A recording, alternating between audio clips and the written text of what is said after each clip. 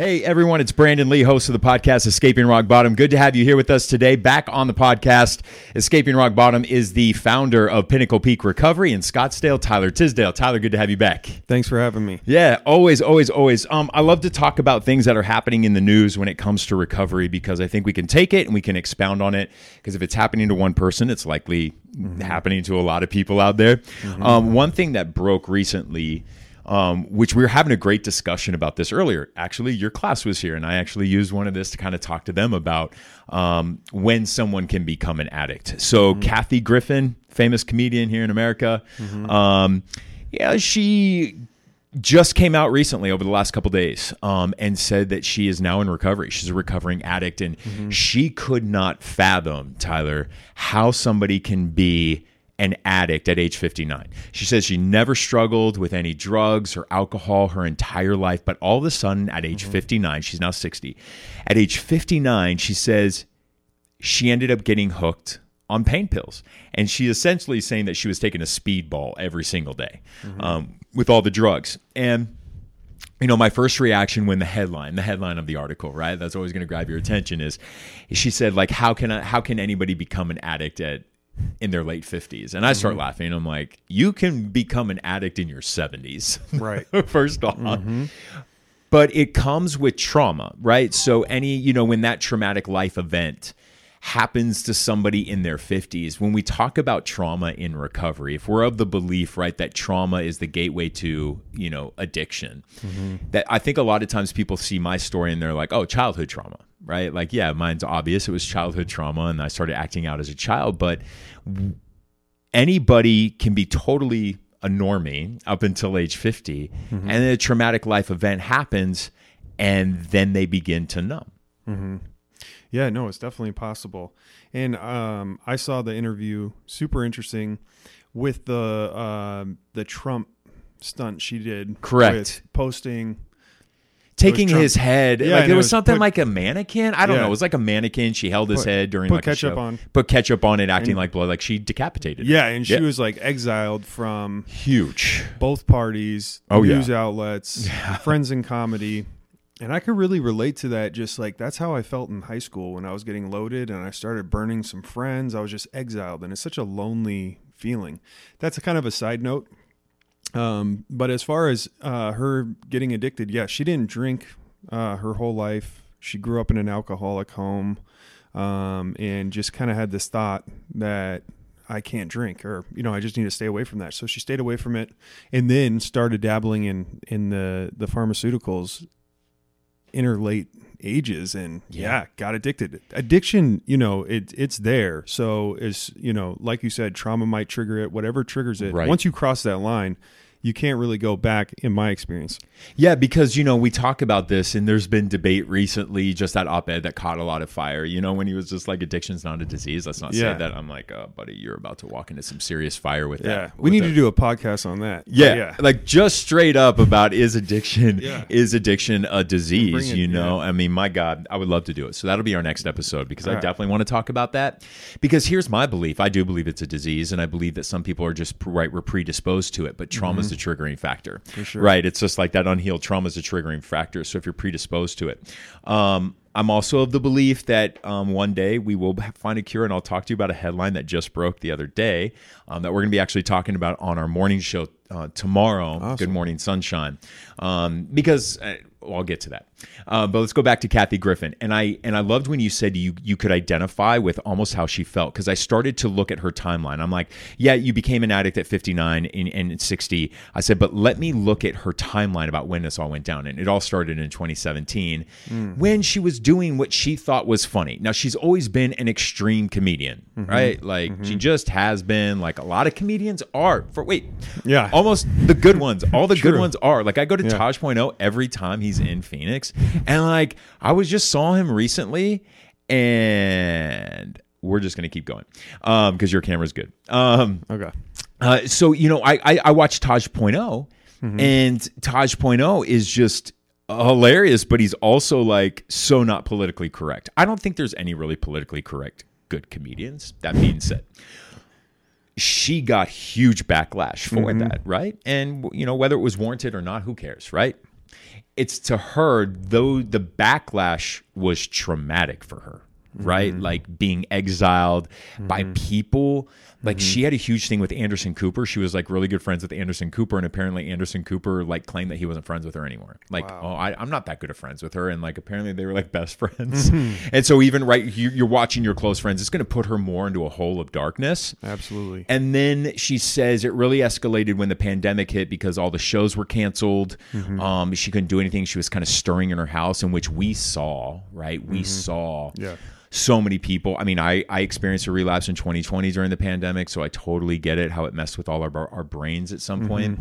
And so the way I looked at it, I was like, well, the backlash she got was totally traumatic, being exiled, finding no purpose. And then reading some of her quotes was like, you know what? I think my husband would be better off without me around, right?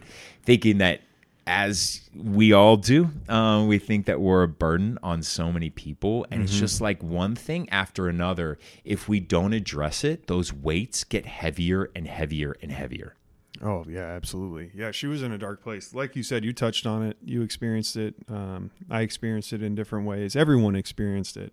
You know, we were locked down, just a drastic change to our lifestyle. She was suffering, it seemed like, with a lot of mental health issues and depression, severe depression, and her husband, I think, was there to support her. But yeah, she just felt like I'd be better off dead. And I even heard her talk about it in an interview. She's like, you know, I had a good life, but I just felt like I was better off dead at that point. And she like really tried to commit suicide, you know, took hundreds of pills. Yeah. Super sad, but I think she's in a better place now. It sounds like she's in recovery now. Yeah, she's in recovery, and that's the other thing, you know, that I want people to know is, yeah, you can form addiction behavior at any point in life. You can also get sober at any point in life, you know, and I think that that's really important, because I think sometimes people think like, oh, you can't teach an old dog new tricks. Like, oh, they're in their 70s, they're a lost cause, and it's not true. No. As a matter of fact, I think it was even in one of your classes, and definitely in another class recently, where there was somebody, you know, in their 60s in here. And as a matter of fact, Calvary, that's who it was. There was a woman at Calvary a week or two ago, and the clinical director over at Calvary said, hey, Brandon, we have somebody, she uses a walker. She's in her late 70s. Oh, wow. You know, would she be able to come do art? And I'm like, absolutely. Like, send her over here, of course. For sure. And so when I looked at her, I was just like, man, how amazing. How amazing that you're in your 70s and you still want to live an amazing life. Like, you want to give yourself a go. Like, you're not just giving up. And I think that's cool. Have you ever seen anybody like in their lates start to get sober? Yeah. Yeah, no, definitely. And it's an awesome thing. I think what I've heard a lot of people say that are older in age is, you know, I mean, might as well. I mean, why would I get sober now? You know, I don't have too many years ahead of me. But the fact is, you want to make those quality years. And being in recovery is night and day better than suffering from alcoholism. So I'd say to anybody that's in their later ages, if you're struggling with alcoholism, 100% give it a go. Like, you're worth it, just like anybody else. And make those years that you have ahead of you matter. You know, they're much more quality when you're in recovery. What do you say to somebody, as somebody who founded Pinnacle Peak, when you get somebody around 60 years old? I can imagine that telephone call at that age is really tough, because they probably think they're not going to relate. Right? You're going to go through that list of things. I'm not going to relate to these youngins in recovery. Like, how can I go and do that? As somebody who owns a treatment center, you know, when you do get somebody around that age, like, what do you tell them? Like, how do you get them to commit and get over some of those fears? Right. So, for our facility, you know, there's we just definitely want to make sure that we're going to be a good fit for them, and that they're mobile. A walker's fine, but they're mobile. You know, they could take care of themselves. If not, you know, if you're struggling kind of getting around, there's definitely places out there for you too. But what I would tell that person is, addiction doesn't discriminate. Alcoholism doesn't discriminate. It doesn't matter how old you are, what you do, where you are. If you have addiction or alcoholism, you have it. And that's where you can relate with anybody else who has it. It really forms a strong bond between people that are in recovery. You know, I want to talk about, we talk so much about there's no magic pill in addiction, right? We're born in the AA model, right? And we read the big book, like so far science has not found that one thing that is that pill, that magic bullet to kind of kill it. How do I say this? I do believe one day we will. That's my belief. Like I believe science. I believe one day science will figure out a way. I just do, and I have hope and I have belief in that. Now, is there one now? No. However, because this is where I come from, that belief. If we are of the belief that this is a disease, and it's cancer, right? Cancer is a disease, right? I believe it is. And science has figured out a way through chemotherapy to help people battle cancer when it's caught in the early stages, right? So my whole thing of looking at the double-edged side of everything is, well, if they can do that for cancer and they can do this for every other disease, why does it have to be mental health that we can't figure this out? Why does it have to be addiction, that one lone off that we can't figure it out? Right. And they're spending all that money for Lou Gehrig's disease, all ALS, all this stuff, right? Where we're still trying, even Alzheimer's, right? We're trying to find those things. So I was reading a news headline. It broke the other day. And it's about, and they're pushing for FDA approval, that they're going to take a skin graft. They take a skin graft down into the adduction. They pull it out. And they do stuff with science to it. And they put the skin graft back. Like DNA? DNA. And what it does, what they're hoping and the promise that this is going to do is actually block the craving. It's going to block the cravings like to the brain. That they're going to figure out a way to make a block receptor so that you no longer crave. Wow. And that would be huge, right? Because isn't that how Matt was created, right? And Matt's now, remember when Matt came around? Oh, yeah. Sorry. People in the rooms were like, yeah, there was outlash. There was outlash because you're like, you don't treat addiction with using other drugs. Right? That was the old school philosophy. Well, it's now become almost the gold standard by many people, in recovery, to help folks with opiate addiction, right? Yeah. How did we cross that? How do we get people to finally believe that Matt is acceptable?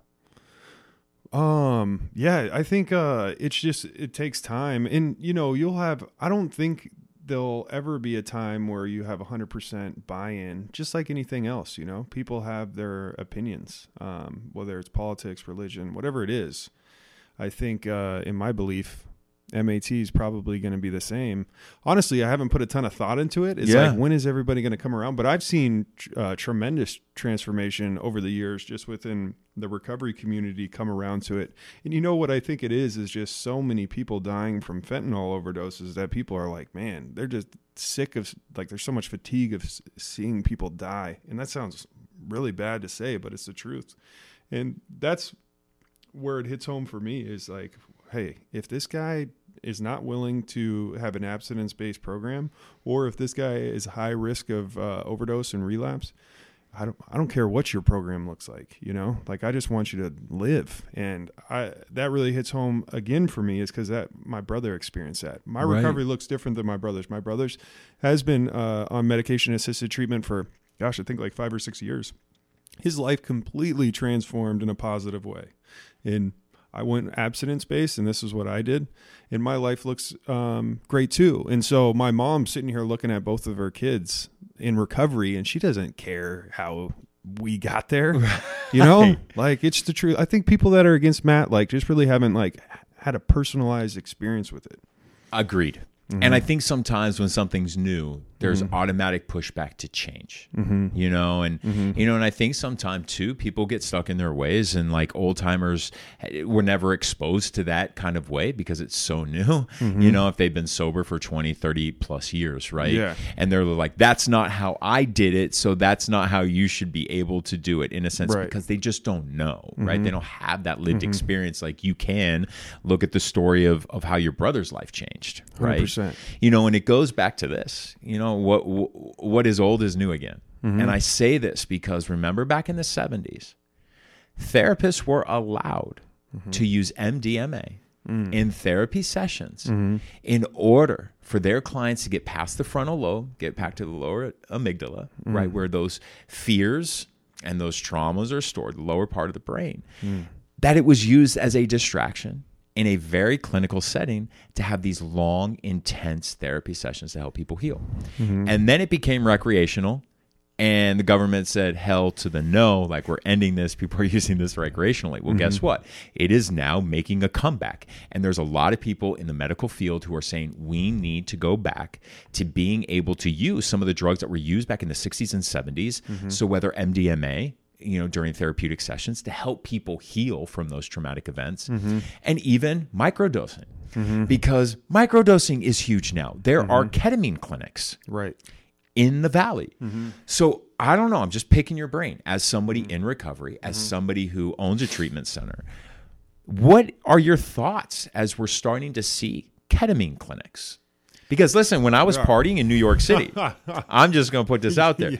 I did Special K. I did K, which was a cat tranquilizer. Now, was I using it in the doses that they're probably doing at these clinics? Hell no. But I look at that and I'm like, a drug I used to recreational party with, and now there's ketamine clinics, because we're going to have one of them on the morning show just to talk about it, the modality of ketamine clinics and what it's helping people with PTSD. That's awesome. Yeah, I mean, I'm just as a person very open-minded. I don't know enough about the ketamine clinics. I'm aware of them. It's not something that we offer or have talked about offering.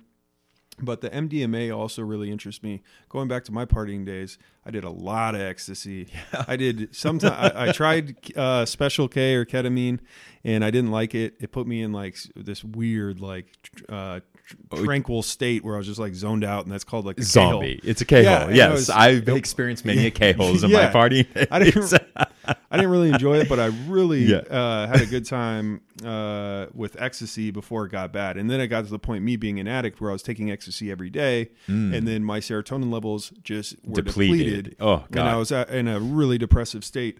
But that said, I could see how it would be beneficial for therapy, because just thinking back on my own experience, it really, like, you just connect with people on a different level. Yeah. And I don't know a ton about it, but I did look into it a little bit. And what I thought was interesting was MDMA was originally for that.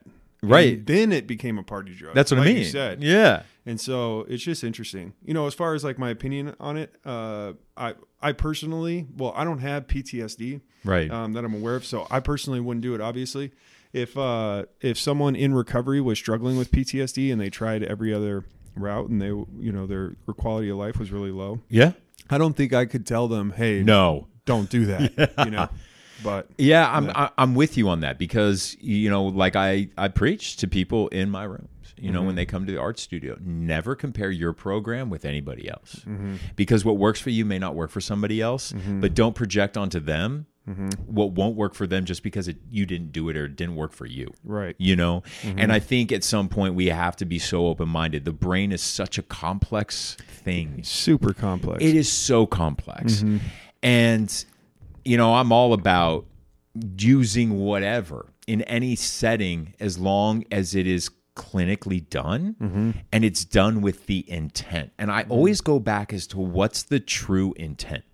Definitely. Because when my doctor suggested, I used to drug myself on sleeping pills, even sober, because when I really got hooked to sleeping pills when I started working on a morning show, when I had to be up at 1 o'clock in the morning and I had to go to bed at 4:30 in the afternoon.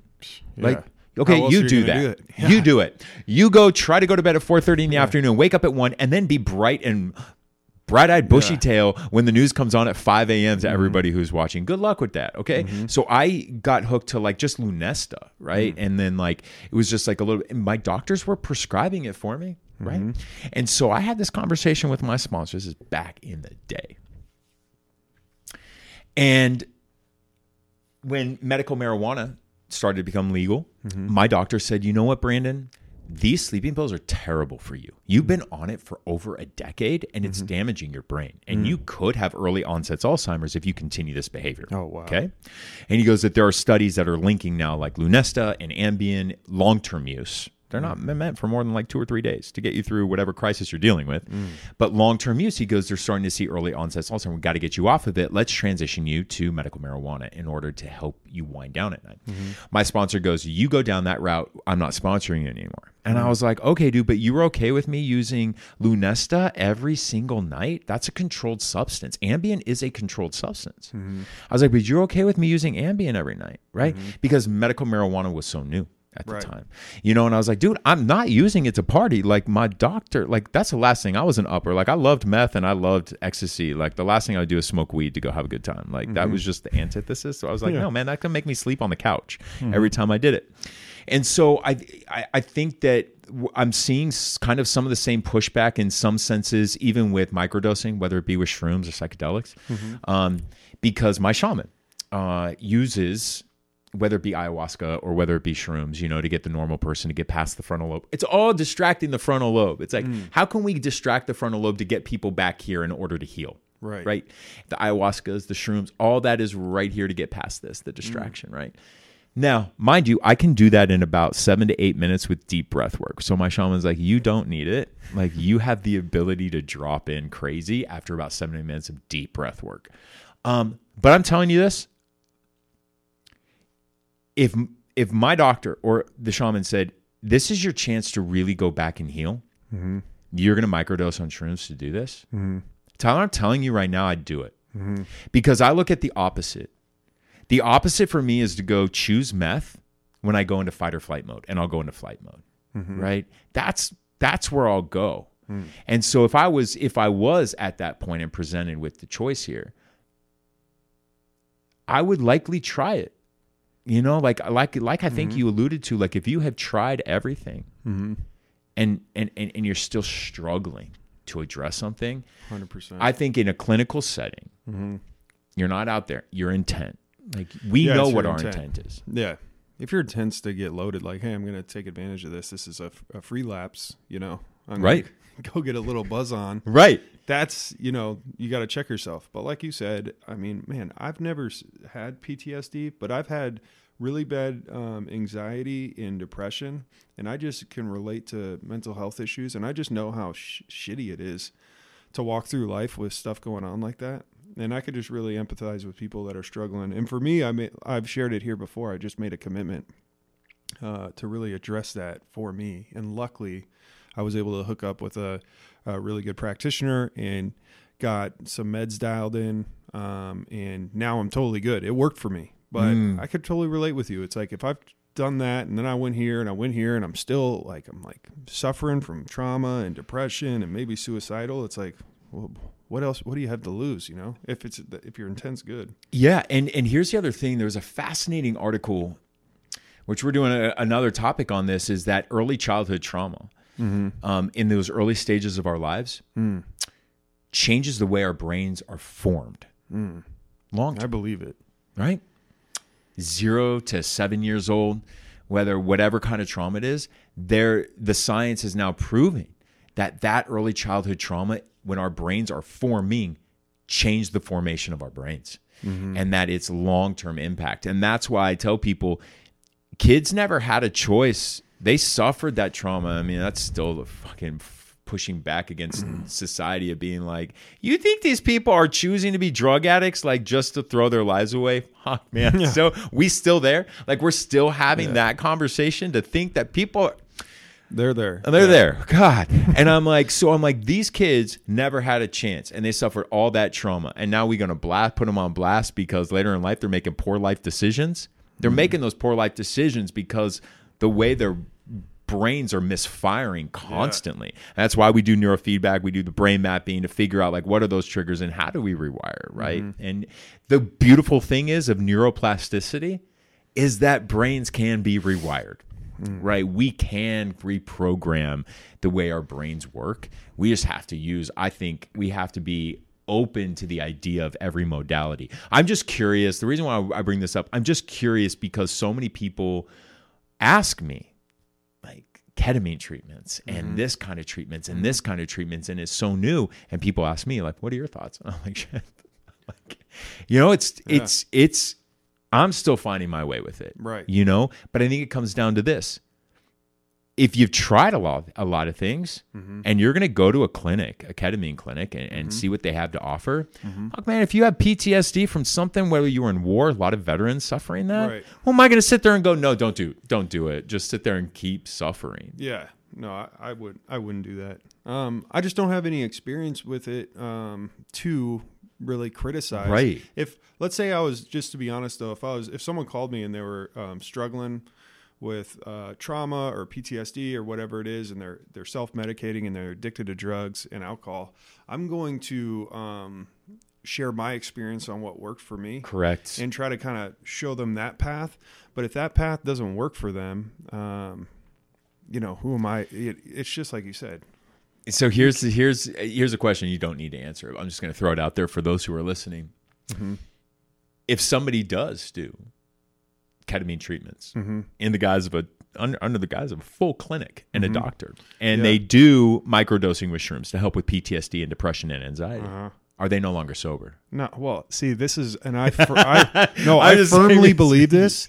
To thy own self be true. I love that. To thy own self be true. So I can't tell, obviously if you're like smoking crack and shooting heroin in front of everybody, I'm probably going to judge you and say, yeah, you're not sober. I'm not going to judge you and think you're a bad person. No. I don't mean to say it like that. No. But I'm going to be like, yeah, you're probably not sober. But if you're doing that or whatever it is, I heard of someone that was taking sips of alcohol, trying it, because what happened was I was at a wedding.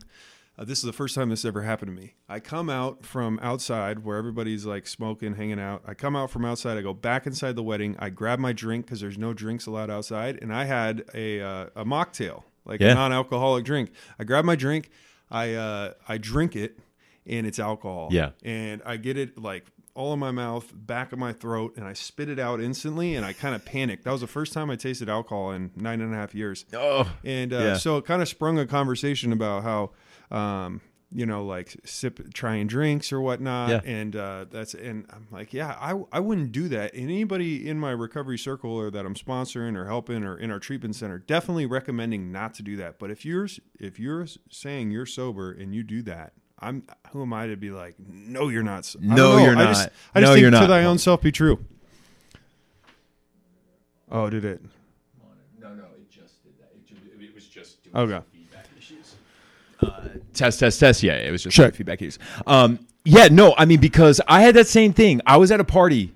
I was at a party, which is now I have to really flag my drinks with like extra little things on top of them just so I know, right? But I'm a big mocktail guy. And I always tell people, I was like, you ever go to a wedding, order a mocktail, people won't even ask you, why aren't you drinking? If you don't want to have the question being asked, why aren't you drinking? Just order a mocktail and tell the freaking bartender, hey, listen, put it in an alcoholic looking drinking glass, not like the big ones, like the big Coke. Yeah. Because then people are going to be like, what?